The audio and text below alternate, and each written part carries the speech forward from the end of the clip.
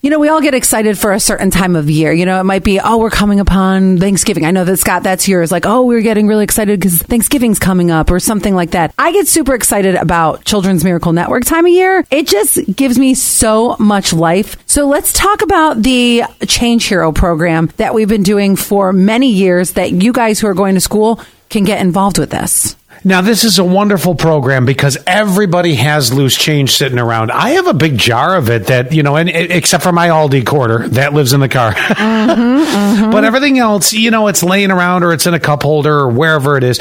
All we're asking you to do is collect it. Or you could be a business and you could put out a jug, and we have jugs on standby ready for your business. We can get them to you. And then when people come in, if they have change they don't want to put in their pocket, they can put it into the jug for you. Oh my gosh, it's that easy. And then we'll collect it later on down the road. We'll give you all those details then about like exactly how that works and when you need to be where you need to be.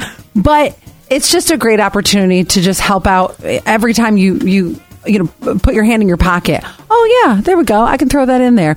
Make sure that you get in touch with us. We'll get you the jug. We'll deliver it to you right away. I have a question.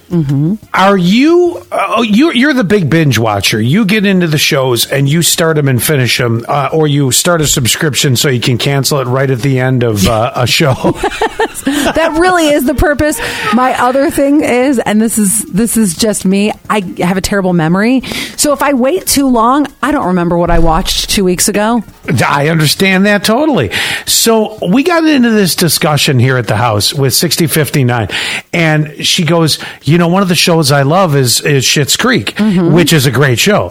And she goes, but I haven't. Five. Absolutely. She goes, but I haven't watched the last season. I go, well, we can watch that. She goes, no, I won't watch the last season. I don't want it to end. I'm like, oh, what? So she has no clue what happened. No, she has no idea how it all played out. I'm like, well, I'll watch it with you because, I haven't watched it in a couple of years. And she's like, no, I don't want it to end. And so what does she do? Keep watching? Does she keep watching season 1 through 5 over and over again? Well, how many seasons did they have? They had 5 seasons, didn't they? 6?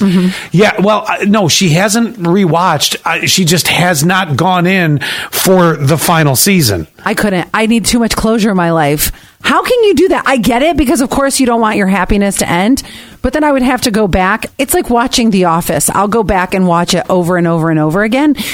I at that point, I would have to go back and keep watching 1 through 5, 1 through 5, 1 through 5. But then there it gets to a point, don't you say to yourself, I just need to end it. I'm with you. I eventually need to figure out where this is going to go. Hopefully it's the ending that I'm hoping for. Actually, in that show particularly, I don't think they could have done the ending any better than they did, but that's here nor there. So it's not like Sopranos, which sucked. Right. Exactly. They could have, I could have not watched that last episode. So let me ask this. 71231, keyword sass. Is there a show you have not watched the last season because you don't want it to end? 2642 will read your text message next. 9436. This is a good one. Hold on. We'll get to it next.